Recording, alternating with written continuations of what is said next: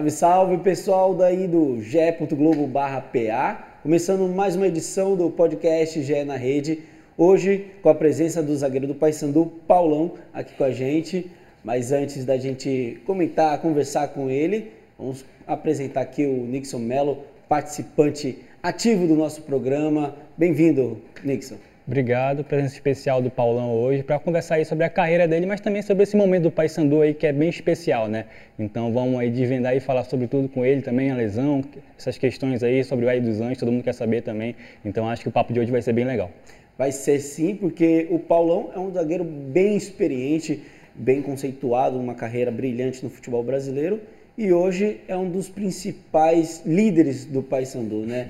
Paulão, queria que você falasse sobre essa sua relação com o Paysandu. Chegou como um dos mais experientes ali junto com o Robinho, enfim, mesmo com a lesão, continua ali dentro do clube, continua nas palestras, é um jogador que mesmo lesionado está ali ativo.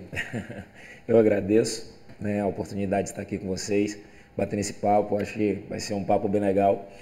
E falando mais do dia a dia do clube, né, na verdade eu vi o Paysandu na oportunidade de trabalhar com o Marquinhos, o Marquinhos Santos. Estava em casa, tinha aproveitado para descansar o primeiro semestre e o Marquinhos me convidou para vir para cá, para fazer esse trabalho junto, né, para a gente tá aí com um objetivo maior, que seria esse acesso. Então, juntamente com a Ari, com todo mundo, o pessoal da diretoria, batemos um papo e tal e resolvemos aceitar a oportunidade. E hoje estamos aqui nesse trabalho, imbuídos aí para próximo desse acesso, mas consciente de que é muito difícil ainda. A gente vê que o Paysandu consegue ter uma mentalidade muito diferente dos outros anos. Se a gente lembrar de 2019 para cá, até na temporada passada, o Paysandu sofria no quadrangular. Fazia boa primeira fase, mas sofria no quadrangular. Sim. E a gente já vê essa parte mental como um dos pontos fortes desse elenco.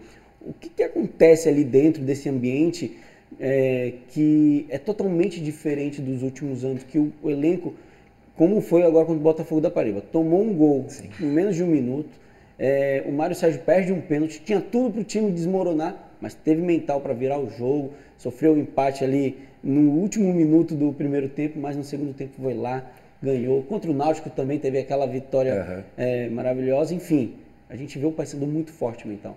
Então, Bruno, o que acontece, cara? Eu acho que foi moldado, sabe? Tudo foi acontecendo para que nesse momento estivéssemos fortes mentalmente. Você citou um jogo que foi muito importante para a gente, que foi o jogo do Náutico. Eu acho que naquele momento, né, a gente fala de vestiário, claro, muitas coisas acontecem, faltava muita coisa ainda, mas naquele momento ali a gente sentiu que a gente estava capacitado, sabe? A gente estava de verdade capacitado, assim, estava pronto para entrar nesse quadrangular com a mente pronta, tranquila, né? Porque a gente sabe que vai chegando nessa reta final, a competição fica muito difícil, né? Você precisa não só da parte tática, não só da parte técnica, mas precisa estar com o mental muito forte. E eu tinha citado isso naquele jogo, que a gente precisaria estar com o mental forte, mas a gente estava mostrando essa possibilidade, sabe? Virar jogos, né? Iniciar perdendo dentro de casa, numa situação difícil.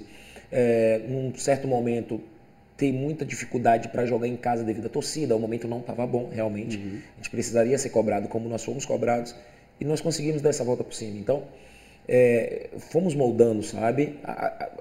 O campeonato foi nos moldando para chegar na fase dessa e a gente está bem mais tranquilo, sabe? Não é que o jogo se torna fácil, mas o mental está bloqueado para que não tenha momentos e coisas de fora que venha internalizar na gente para que não seja coisas positivas. Então, a gente trabalhou muito isso e vem trabalhado também, principalmente nessa reta final. Nixon?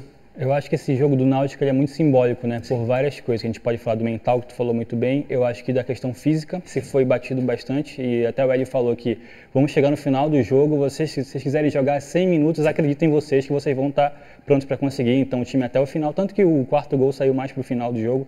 Então, queria que você, além da questão mental, falasse da questão física também. Eu acho que esse jogo, até pela uma atmosfera que tinha, talvez não de vocês, mas pela torcida, o Hélio, por mais que ele fale que não tenha, mas até no final do jogo ele falou que tinha uma questão não com o Náutico em si, mas com o dirigente e tudo lá. Então, aquele jogo eu acho que foi bem simbólico para vocês, né? Nesse sentido, até a questão... Fala da questão física também, por favor. Cara, a questão física nossa, Tá?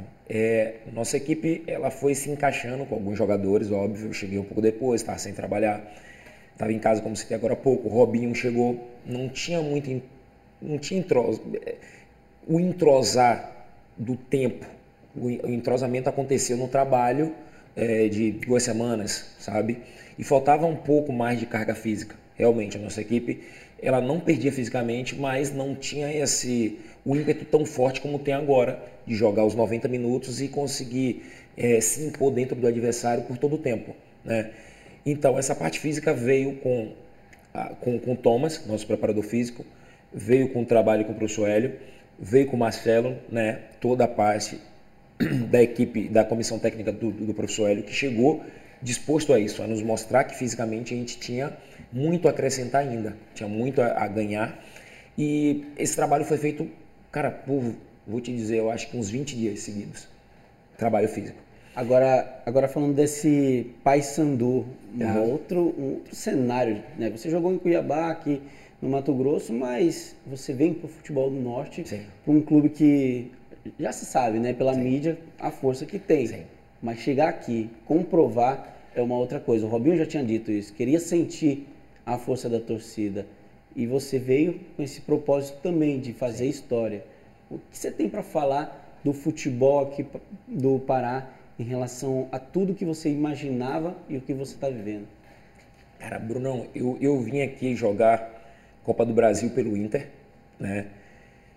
E eu não tinha a noção da convivência, óbvio, né? E para mim, a minha primeira convivência, assim, não desmerecendo, óbvio, foi num repá. Ali eu tive um pouco de noção.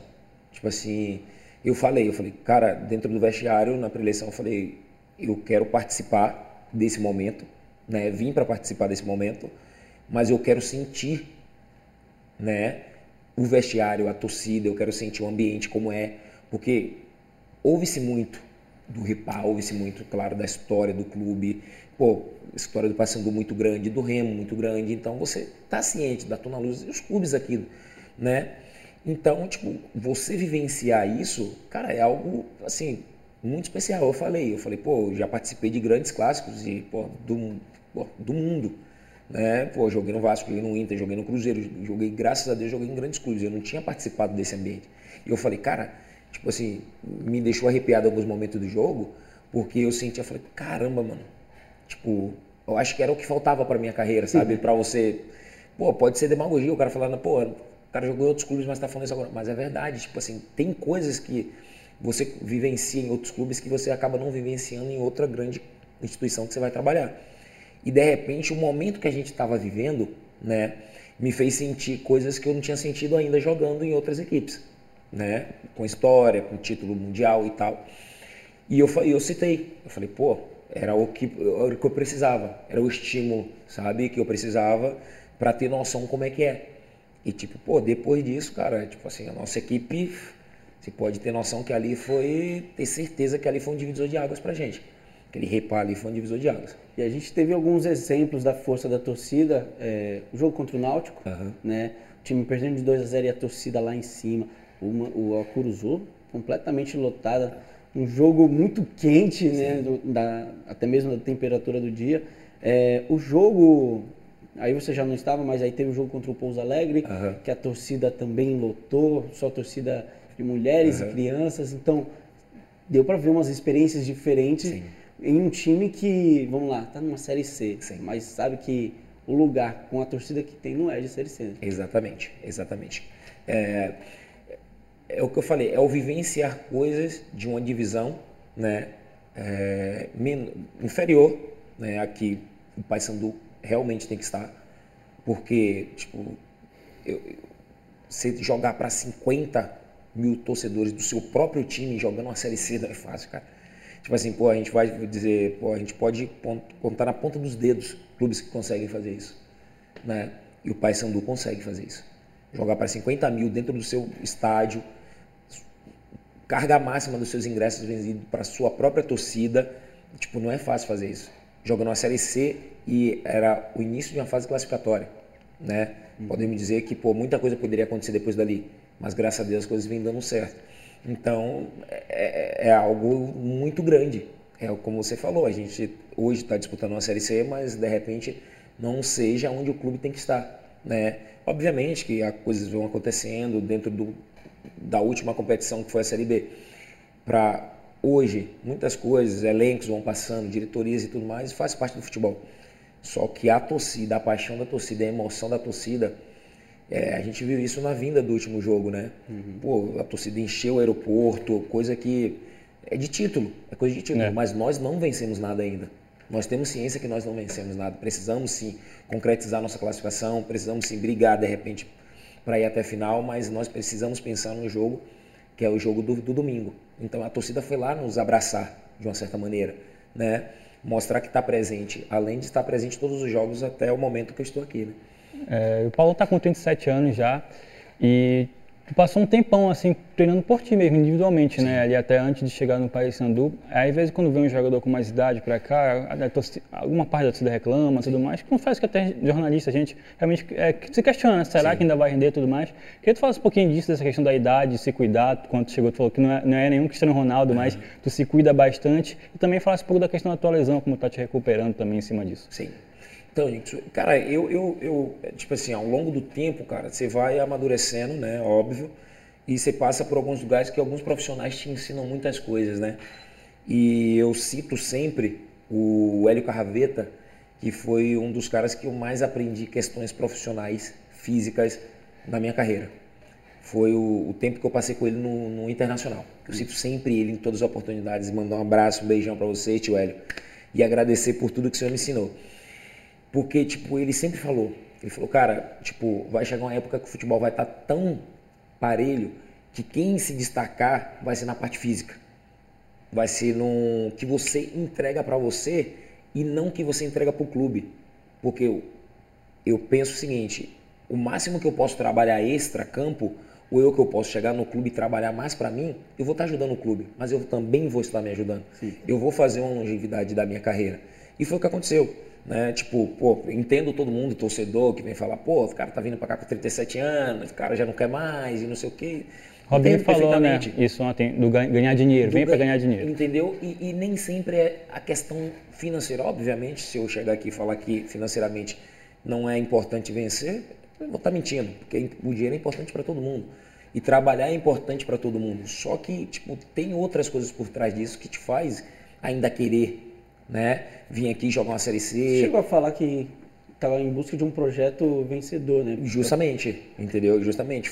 Era aí que eu queria chegar. Tipo, se fosse só para vir jogar, não tinha necessidade só para vir jogar. Só para vir aqui e passar, 3, 4, 5 meses e, vou lá, de repente eu não sei se vai dar certo. Não, eu vim porque eu acreditava.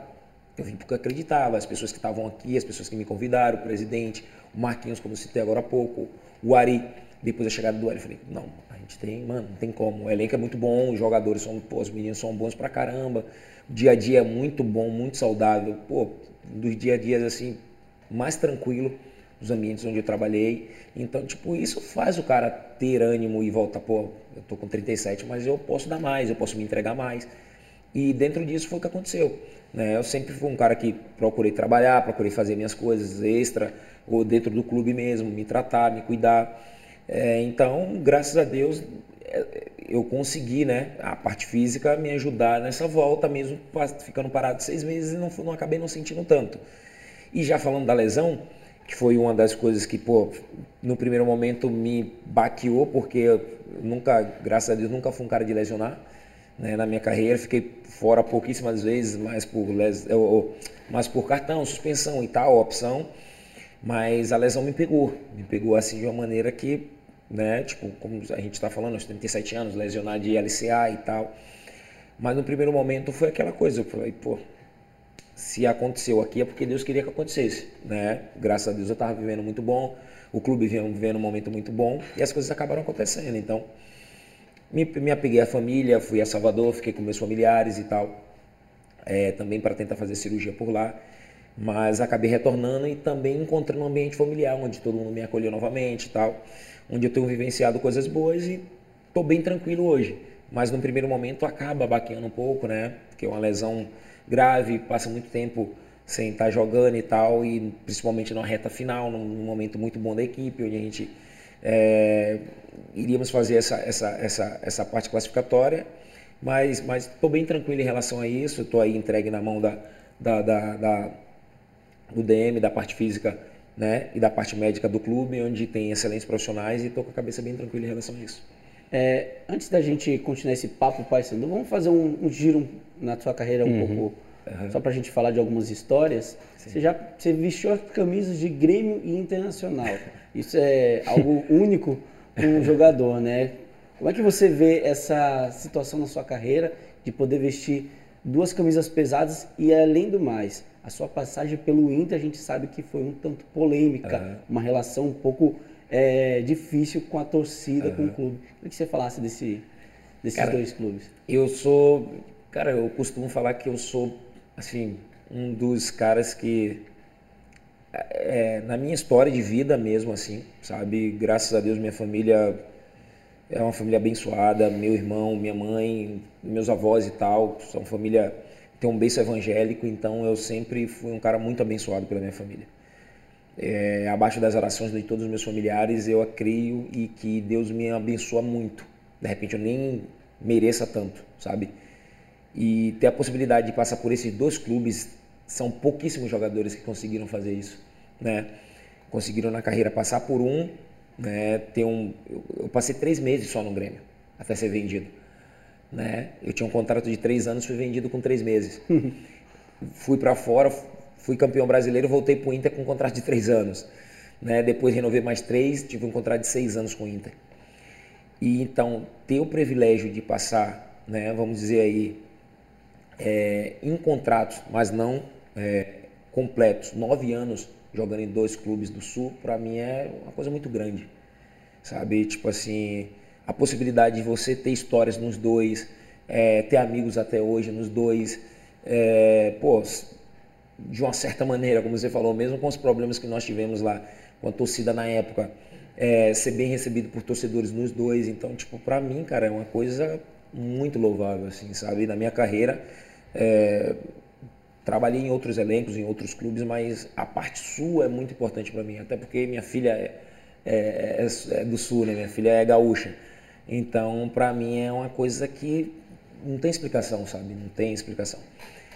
Mesmo depois de tanto tempo, ter passado por lá, ter deixado títulos com o clube, ter passado histórias felizes, histórias tristes, como a história do futebol acaba acontecendo com todo mundo. Teve o rebaixamento, né? Teve o rebaixamento, entendeu? Tipo, onde não fui apontado como um dos culpados, mas fui sim responsável por isso, porque eu estava dentro de campo, então eu assumo minha responsabilidade. Só não me senti tão confortável da maneira com que as coisas aconteceram pós a queda, né? Porque a gente imagina que o seguinte, vai cair, você vai ter o alicerce do clube, porque na época que caiu era um dos capitães, né? Então, tipo, o fato de você estar ali todos os dias se entregando, as pessoas conhecer a pessoa mesmo do Paulo Marcos, né? Não conhecer só o jogador Paulão. Sabe que eu não sou esse tipo de pessoa, mas mesmo assim, em alguns momentos, te deixar como alvo de algumas situações, isso me machucou muito, sabe? Não teve essa blindagem, né? Não tive nenhuma, entendeu? Não tive nenhum momento que eu fui blindado assim. Isso no meu ver. De repente eu possa até hoje estar com esse sentimento, mas algum diretor chegar e falar, pô, Paulão, você está falando alguma coisa que na verdade não aconteceu, mas ao meu ver, da maneira que as coisas aconteceram, da maneira com que eu saí, da maneira com que o histórico do campeonato se mostrou, a gente caiu por um ponto, né? Nossa zaga não foi a mais vazada da competição. Então, tipo, quando acontece de excesso, cai muito na parte defensiva. E esse ano não foi. Não tinha acontecido desse jeito. Mas foi coisa que aconteceu, a gente, né, ao longo do tempo maturou, melhorou, em função de algumas coisas, e a vida seguiu. E no Inter tu jogou com uma galera ali bem conhecida, da Alessandro, né? Eu acho que o Alisson, tu jogou com o Dida também. Quem tu te orgulha, assim, muito que tu jogou? Pode ser não só no Inter, assim, um cara que, pô, esse cara realmente era muito diferente, assim. Cara, assim, as pessoas que lidam comigo sabem que, pô, um dos meus ídolos e um cara que me orgulho muito de ter jogado é o Juan. Juan, né? Pô, você é louco. O Juan, a história de Juan no futebol, pô, eu poderia deixar outros aqui que todo mundo sabe que eu tenho amizade de fora. Mas tem cara que, pô, no dia a dia aí me ensinou muito. Juan é um deles, o Dida é um deles, o Alex é um deles. Da Alessandra é um cara que, tipo, pô, vestiário, capitania, o cara líder, que me ensinou muito também nesse fato. Tipo, eu era mais novo, errava pra caramba em algumas coisas, falhava pra caramba em outras, mas ao longo do tempo você vai aprendendo algumas coisas, você consegue tirar alguns detalhes de alguns dos caras que você jogou, né? Pô, eu joguei com o Tinga, que é um cara que, pô, chama ele de papai, não é à toa. Pô, você é louco, o cara é espetacular, irmão, espetacular, o cara é espetacular. O dia a dia do cara pô, e o cara te ensina muito ele não precisa te dar uma dura, ele tá trocando ideia contigo aqui, ele tá te corrigindo e você tá aprendendo com ele. Joguei com o Júlio Batista, joguei com o Fábio, né, joguei com o Nilmar, pô, joguei com o Alisson, que a gente citou agora há pouco, Muriel, joguei com muita gente legal, assim, Rafael Moura, meu irmãozão, né, que jogou aqui também no Paysandu. Né? Conversei com um amigo teu um dia desse, o Muriqui. Porra, vocês jogaram na China. Eu não vou dar muita moral porque ele é do rival. Eu imagino que, por mais que tenha essa rivalidade, tenha ficado triste pela eliminação. Louco, Queria que tu falasse da relação com ele, mas também no futebol chinês. Tem uma curiosidade, ele falou que foram oferecer uma comida para ele lá, que é uma galinha viva lá que ele viu. Tem uma história engraçada assim da China, diferente, e um pouco da amizade com o Muriqui também. Cara, Muriqui é meu irmão, né, cara? Muriqui é meu irmão, ele sabe disso, a família dele sabe disso, minha família, meus amigos sabem disso. Eu cheguei na China, Muriqui era o primeiro, foi um dos primeiros jogadores, né, brasileiros que atuaram pelo Guangzhou nessa passagem, né? Obviamente teve outros jogadores, mas nessa passagem o Muriqui foi o primeiro jogador que chegou. Então, quando eu cheguei, pô, o Muriqui era o cara que eu tinha que estar presente com ele todo momento. Estava com ele a todo momento, a gente concentrava junto, morávamos próximos, nossos familiares moravam próximos, e a gente passava o dia junto. Era de manhã, à tarde, à noite, ia pro shopping, viajava, dava férias, a gente viajava junto, a família estava junto o tempo todo. Então a gente criou uma amizade muito forte, sabe? E mesmo saindo de lá, a gente tem amizade até hoje disso. Jogaram no Vasco também, jogamos no Vasco junto, tipo, eu tava no Vasco, ele tava naquele processo de se vai continuar, então, pô, consegui convencê-lo a vir, né, pro Vasco, e daí ele veio pro Vasco junto, e a gente fez um trabalho, depois ele teve que voltar pro Guangzhou e tal. Então, tipo, é um dos caras que, assim, na bola hoje a gente tem muita proximidade, né? Viajamos junto no final do ano e tal, a gente tá sempre junto, a família tá sempre junto, tô sempre presente nas oportunidades, vou à casa dele, vejo família e tal. Então é um cara que hoje não é só meu amigo da bola, né? A gente tem assuntos pessoais, a gente vivencia coisas, que se tornou aquele cara que a bola te deu a oportunidade de conhecer e você criou família e criou raízes com ele. Então, tipo, vi os filhos dele nascer, né? Então, tipo, hoje a gente tem uma amizade muito forte, né? Independente dele jogar no rival, obviamente fiquei triste, queria que estivéssemos juntos, né? Não questão, pô, Paulão, você tá defendendo o Remo? Não, porque eu acho que ia crescer num estado um todo, sim, né? Tipo, imagina os dois clubes na Série B. Isso, né? Seria muito interessante. Pô, seria muito interessante, né? Tipo, pô, é o fato que eu falei agora há pouco, eu joguei nos dois clubes do Sul e, tipo, os dois na Série A, num momento tão bom, outro num momento não tão bom, um joga no Libertadores, outro não, mas eu não torcia para que o outro tivesse sempre mal, porque eu sabia que era bom pra gente, o duelo ali dentro de campo ia ser diferente. Então é um cara que, pô, tem um carinho muito especial. E coisa na China que a gente viveu inúmeras, cara, inúmeras experiências que a gente viveu, assim, principalmente alimentação, que ele é um cara que, pelo amor de Deus, irmão, o cara não come nada, pô, o negócio dele só, pô, se alguma coisa já tiver feito e tal, e a gente saía muitas vezes, e uma dessas foi esse banquete. Dos títulos que a gente jogou lá, dos campeonatos que a gente jogou e dos títulos, após os títulos, né, festa no hotel do dono do clube, tinha uma mesa, né, muito grande para todos os jogadores e seus familiares, e via um banquete, né, de comida obviamente chinesa, iguaria mesmo chinesa, coisa, pô, muito assim para o chinês, muito, tipo, comida, sei lá, muito cara, coisa que era muito raro de se comer. E beleza, e tá ali, né, o presidente do clube, o treinador e tal, os estrangeiros sentados, e a gente comandava junto, um sentado do lado do outro, e a gente tá vendo ali os pratos vinham, um olha pra cara do outro. Aí ele, pô, vou comer não, cara. Eu falei, não vou comer não, tá maluco? Eu vou comer isso aí como, cara? Tá doido? E tal, e passa. E daí chegou o tradutor pra gente e falou, ó, é obrigado a comer. Aí eu falei, pô, mas por que não? O nome dele era Nuno. Eu falei, por que não é obrigado a comer? Ele falou, ó, cara, assim, vão passar 4 tipos de refeições aqui. Dessas 4, vocês estão obrigados a comer uma de cada. Porque, pô, o presidente tá aí, que eles chamam de loba, o loba tá aí e tal, vocês têm que comer. Eu falei, não acredito, cara. Vão comer o quê? Eu olhei pra ele, cara, não vou comer não. Eu falei, cara, tem que comer. Aí o treinador, o treinador era um coreano na época, não era nem o Lee não tinha chegado, o Lee chegou no ano seguinte. E daí o treinador coreano, ele entendia um pouco, assim, do que a gente falava, né? Aí ele brincando com a gente, falou, tem que comer e tal, não sei o quê. Cara, daqui a pouco roda a mesa, o dono do clube serviu, rodou a mesa, me veio um pato, cara, dentro da... Sério, eu acho que ele tinha acabado de tirar um pato dentro de uma panela de água, assim, só com a cabeça pra fora, assim, um pato. Chega a me arrepiar, eu falei, não é possível. Daí vinha um arroz pré-cozido assim, né, que eles comem muito, pré-cozido dentro da água ainda, eles se serviam, tomavam um pouco daquela água. Eu falei, não é possível. Vinha um macarrão também, e, tipo, a refeição dele é muito assim, né, muito molhado, tem muito líquido e tal. Eu falei, nossa, não é possível, o que a gente vai comer aqui, cara? Daqui a pouco os caras, quebra, parte o pato, não sei o que, vem outro pato. Eu falei, não sei o que eu vou comer, tô esperando, e todo mundo me olhando, né, tô olhando pra ele, tipo, pô, chato pra comer pra caramba. Daí tal, fica esperando, eu falei, não tem jeito, vamos pegar um pato desse aí, um pedaço desse que vai, tipo... Tava bom, pelo menos? Cara, tipo gosto de frango, sabe? Mas cozido dentro da água, assim, com a cabeça pra fora, né? Com o pescoço quebrado e tal. Eu falei, não é possível. Essas histórias que acontecem, bom, né? Olha, pra coisa, gente ir pra nossa parte final, tem 2 coisas que eu queria falar contigo antes da gente citar o Paysandu. O gol de bicicleta em 2014, pra mim, é memorável. Eu acho que de toda a sua história do Internacional, talvez isso ficou bem marcado lá. E a tua, talvez, quase ida pro Flamengo.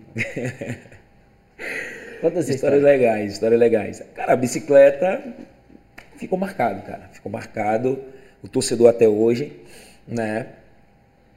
Na data do gol, eles costumam postar e me marcam algumas coisas ali, porque esse gol foi, além de ser um gol muito bonito, foi um gol muito importante pra gente. Não teve na briga pela Libertadores. Isso aí. Porque o jogo tava 0-0, o jogo contra o Goiás, e era um jogo muito importante, porque se a gente não vence esse jogo, a gente não teria a possibilidade de entrar na Libertadores pro ano 2015. Era a 34ª rodada. E exatamente. E daí o jogo tá quente, 0-0, 0-0, 0-0, 0-0. E tinha uma jogada nossa, que o Dali, ele cruzava a bola, tinha raspada no primeiro pau, só que quem chegava no segundo pau, ela obviamente ia chegar baixa. E nesse lance, eu venho no embalo para pegar ela na bola alçada, na raspada na bola alçada. No lance dá para ver que ela sobe e eu dou uma paradinha. E ela vem por trás. Ela vem por trás, eu falei, pô, não tem o que fazer. Vou meter uma bicicleta. Vou meter uma bicicleta. E daí fui muito feliz, cara, na finalização. E por incrível que pareça, eu comento com todo mundo e nego pensa que é brincadeira. Cara, toda semana que possivelmente, tipo, num treino, alguma coisa de finalização, eu acerto uma bicicleta no treino, e no jogo eu acabo acertando algum lance de finalização com um chute, alguma coisa do tipo. A prova disso, o Nenê estava comigo no Fortaleza e o Rogério costumava dar rachão. E na semana que eu fiz o gol de bicicleta também no Fortaleza, eu tinha feito no treinamento também. E já aconteceu alguns outros lances, mas exclusivamente esse lance. E daí foi um gol para mim, pô, histórico. Eu não comemoro, né? Não comemoro, saio puto depois, porque do momento também que a gente tava, eu tava muito louco, pilhado, assim. Né? Tava muito pilhado. No momento que a gente tava muito pilhado. E alguns jogos anteriores, minha família tava lá no sul, minha mãe, meu irmão e tal. E tipo, torcida, né? Falando e tal, e minha mãe tava no estádio, cara. Foi meio que uma resposta, assim? Meio que uma resposta, eu tava muito bravo com, assim, sabe? Com a situação. E daí eu não comemorei e tal, depois, pô, figurou marca, né? Agora a gente tem pouco tempo pra gente encerrar, queria que você contasse essa história. A gente tem 2 minutinhos para falar sobre essa história de quase pro Flamengo. Então, cara, quase pro Flamengo foi o seguinte, eu trabalhei os 2 anos com o Rogério, lá no Fortaleza, e tinha fechado a janela, eu tinha feito os 7 jogos, o Rogério foi pro Flamengo. Tá, beleza. Eu tinha um pré-contrato assinado com Fortaleza para continuar mais 2 anos, né, seguidos. Tá, beleza. E nessa, o Rogério vai pro Fortaleza e tal. Vai pro Flamengo, eu não consigo renovar com Fortaleza. Vou pro Cuiabá e tal, iniciar a pré-temporada, tô no Cuiabá e tal. Rogério pede a minha contratação no Flamengo e me liga. Falou, ó, pedi a contratação aqui no Flamengo e tal, não sei se vai dar certo, porque os caras têm muitos jogadores aqui, mas se de repente conseguir se desfazer de 2 jogadores, você é o nome que está na pauta. E aí, tá tudo bem? Eu falei, pô, louco, né? Como é que não vai estar bem? Tá tudo ótimo, né? Pô, eu tinha assinado com Fortaleza, mas não tinha o que fazer, beleza. Aí foi passando um tempo, isso se tornou notícia e tal, que o Rogério tinha pedido alguns jogadores do Fortaleza, que ele tinha trabalhado, que eram jogadores de confiança e tal, aquela coisa e outra, e eu já estava no Cuiabá. Essa notícia virou nacional. Mas que virou nacional, ligação de um, ligação de outro, pô, Paulão, realmente o Flamengo te ligou? Eu falei, não, o Flamengo não me ligou. Quem me ligou foi o treinador do Flamengo, falando que possivelmente o Flamengo, se tivesse necessidade e se conseguisse desfazer de 2 zagueiros que estavam lá, né, iria me contratar. E, pô, já tinha trabalhado com o Juan, como eu falei aqui no Inter, o Juan é diretor do Flamengo hoje e tal. Pô, o caminho tá bem feito, né? Quase rolou, né? Tá quase rolou. Mas fico grato a Rogério por isso, né? Pelo fato de ter citado o meu nome, de ter pedido a minha contratação, mesmo não dando certo, a gente tem amizade até hoje, conversa, tem um relacionamento muito bom e, claro, desejando para ele toda a sorte lá no Tricolor de Aço, lá no Bahia. A gente vai encerrar o programa agora por causa do tempo, mas eu queria agradecer, Sim. Paulão, por tua receptividade aqui. E você poderia falar, teremos Paulão no Paysandu em 2024?